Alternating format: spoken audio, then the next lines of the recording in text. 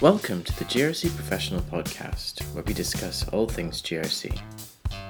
Well, I think it's quite important that all practitioners, regardless of what industry they provide advice to or work within an organisation, need to be fully aware of enforcement priorities of regulators such as the ACCC, given that the Competition and Consumer Act and also the Australian Consumer Law, which is administered by the ACCC, and also the fair trading agencies across Australia also administer the Australian Consumer Law.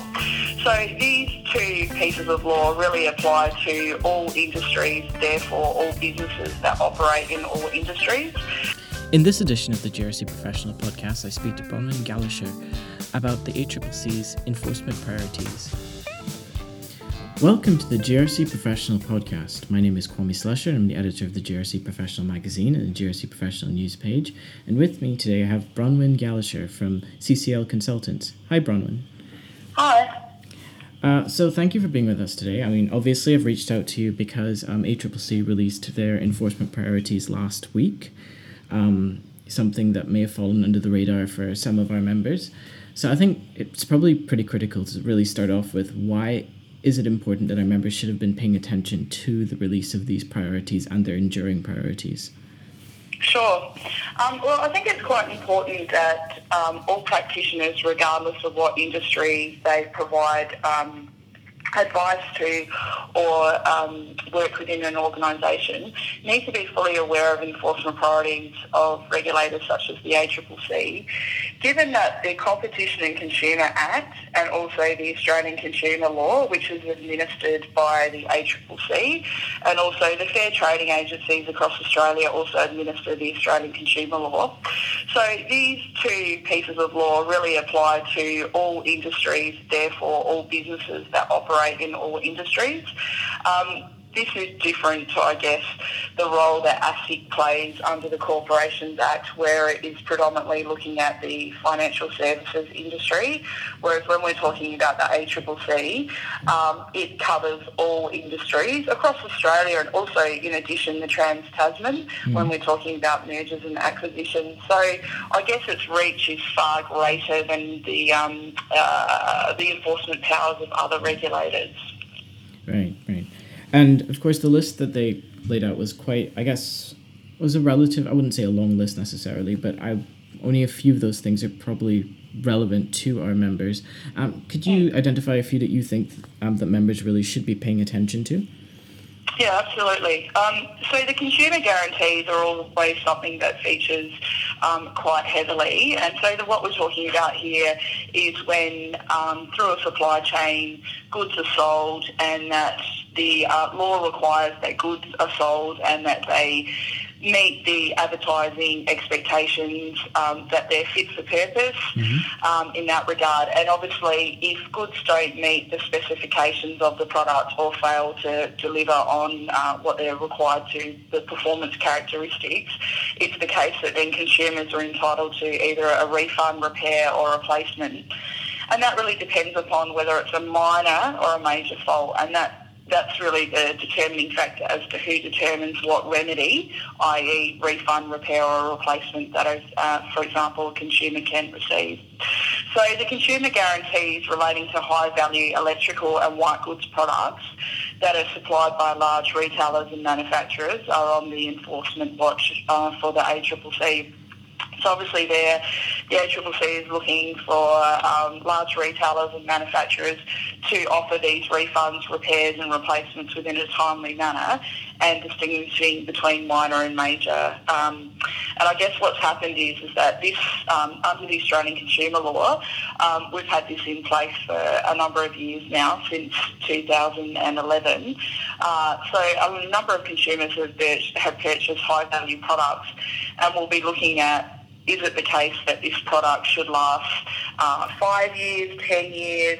What's a reasonable period of time for these high-value electrical and white goods, the life of these goods to be lasting? And hopefully we might see the ACCC running some matters through the courts to really give us guidance And I think that's a really important point to note, that whilst the ACCC can put out guidance notes and other regulators can, such as ASIC or APRA, really it is only up to the courts to give us the guidance by way of case law, and that's whereby it would be helpful to see that in terms of consumer guarantees. So that's certainly one big area. Obviously, we're seeing movement in terms of anti-competitive conduct in the financial services sector, and we're also seeing the ACCC look at anti-competitive and unfair business practices in terms of commercial construction markets. So that's another big area. The ACCC also is ensuring that small businesses receive protections under the Competition and Consumer Act relating to the Franchising Code of Conduct, which is a mandatory code, and also under the Australian consumer law in terms of unfair contract law. So we might see, I guess, a few more cases running through the courts in terms of unfair contracts, particularly pertaining to small businesses in the franchising sector, or just generally small businesses. So what I just wanted to just make commentary about is that with these enforcement priorities, they're sometimes listed to give, I guess, industries guidance where the ACCC might be seeking to pursue court-based outcomes rather than utilising its other enforcement tools. So that's just an important point I just wanted to make about why it is the case that they identify what their enforcement priorities are. Yeah, and I guess it's important to remind listeners as well that the ACCC also has a sort of increased, I think, penalties as well. So yep, absolutely. So penalties under the Australian consumer law, and also remembering for the fair trading agencies across all states and territories, penalties have now increased for corporations from 1.1 million to 10 million for breaches under the Australian consumer law. So that's what we were talking about before, such as the consumer guarantees, things like unfair contract terms, misleading or deceptive conduct, just to name a few. We've also seen, I guess, a few releases and a few matters going through the courts in terms of cartel conduct. And I was just interested to know, I guess from your conversations, have you seen a different attitude from businesses in terms of how they're handling cartel conduct in their larger compliance framework? I think so. I think it's become more of an issue given individual liability. I think when you see corporations being pursued through prosecuted through the courts, I should say, obviously there's awareness, but I would say that there is now heightened awareness, given that regulators such as the ACCC are pursuing action for white-collar crime against individuals. And obviously this, I guess, has interconnectivity in what we've seen with the Royal Commission as well about under corporate governance frameworks about individuals being very aware of their behaviour. So we've seen the ACCC institute proceedings against individuals. We're yet to see the courts handing down judgments for jail terms under the cartel provisions, which are up to 10 years jail terms. However, maybe this year we may see a judgment actually coming out about individual liability.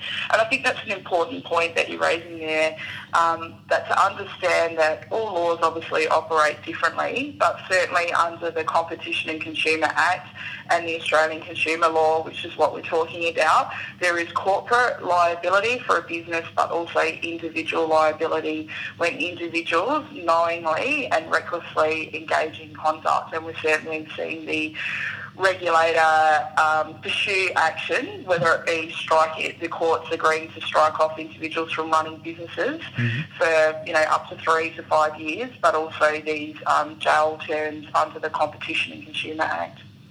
Right, excellent. And another thing you mentioned earlier when we were identifying, I guess, enforcement priorities members should be looking out for, and it was the Franchising Code of Conduct. And I do believe that we did see something coming out from ACCC earlier this year, sort of highlighting those who had violated the Code of Conduct. Is this something that you think organisations are paying enough attention to? Yeah, I guess what's quite interesting, just not just in relation to franchising, but just generally, we're seeing a movement by federal government in particular to introduce codes of conduct. So we actually have quite a few codes of conduct, and it's important to distinguish between those codes when they're mandatory and voluntary. For example, we've got the wheat code, we've got an agricultural code, we've got a franchising code, we've also got a unit pricing code for supermarkets. There's also the food and grocery code of conduct that applies to supermarkets as well, but that's a voluntary code. So some of these codes are mandatory, and obviously franchise is one where it is a mandatory requirement to fulfil the elements, and some are voluntary where industry participants can decide to opt in to the codes. And there's also talk, you may be aware of discussions regarding the milk levy. It may be the case that a dairy code is also introduced, because last year the ACCC recommended, when it analysed the dairy industry, that a code was required pertaining not to the retailers but rather the cooperatives and dairy farmers. So we might see the introduction of more codes this year when Parliament obviously takes full force after the election. Right, and do you think that these codes will be made mandatory as opposed to opt-in codes? Yes, there seems to be more of a preference for mandatory, and obviously there are benefits associated with that, given that then it covers the industry as a whole rather than competitors deciding to opt in and out. Right. Excellent. So definitely something members should look out for. I mean, even if they think that some of the industries that you've mentioned aren't relevant to them, I guess it's the trend of the codes that's important, I guess, especially if we look back to maybe the financial sector and we see the development of like the banking code and that kind of thing. Yeah, absolutely. And I guess it's also important for us to remember as compliance practitioners, whether we're compliance officers or compliance advisors, how codes actually operate. And that is that if a regulator was to pursue action against a company for alleged concerns pertaining to a code, that's not where the legal instrument actually comes from. It diverts back to the legislation. And so what I mean by that is that if we take, for example, an issue relating to unit pricing where a supermarket hasn't priced its products appropriately, the ACCC doesn't pursue action under the code, the unit pricing code itself, but rather diverts back to, say, the misleading or deceptive provisions under the Australian consumer law. Similarly, with ASIC, if it has codes under the Corporations Act, ASIC will revert back to the Corporations Act for potential action. So it's a bit of a technicality, but I think it's really important for us to understand how codes operate so they don't override law, like the legislation sits above the codes. Right. Okay. I guess, is there anything else in terms of risk and compliance? Well, not risk and compliance, but anything else coming out of the enforcement priorities you think that businesses should be paying attention to and including into their frameworks? Sure. I guess some final comments that product safety is always a key priority enforcement area for the ACCC and also the fair trading agencies across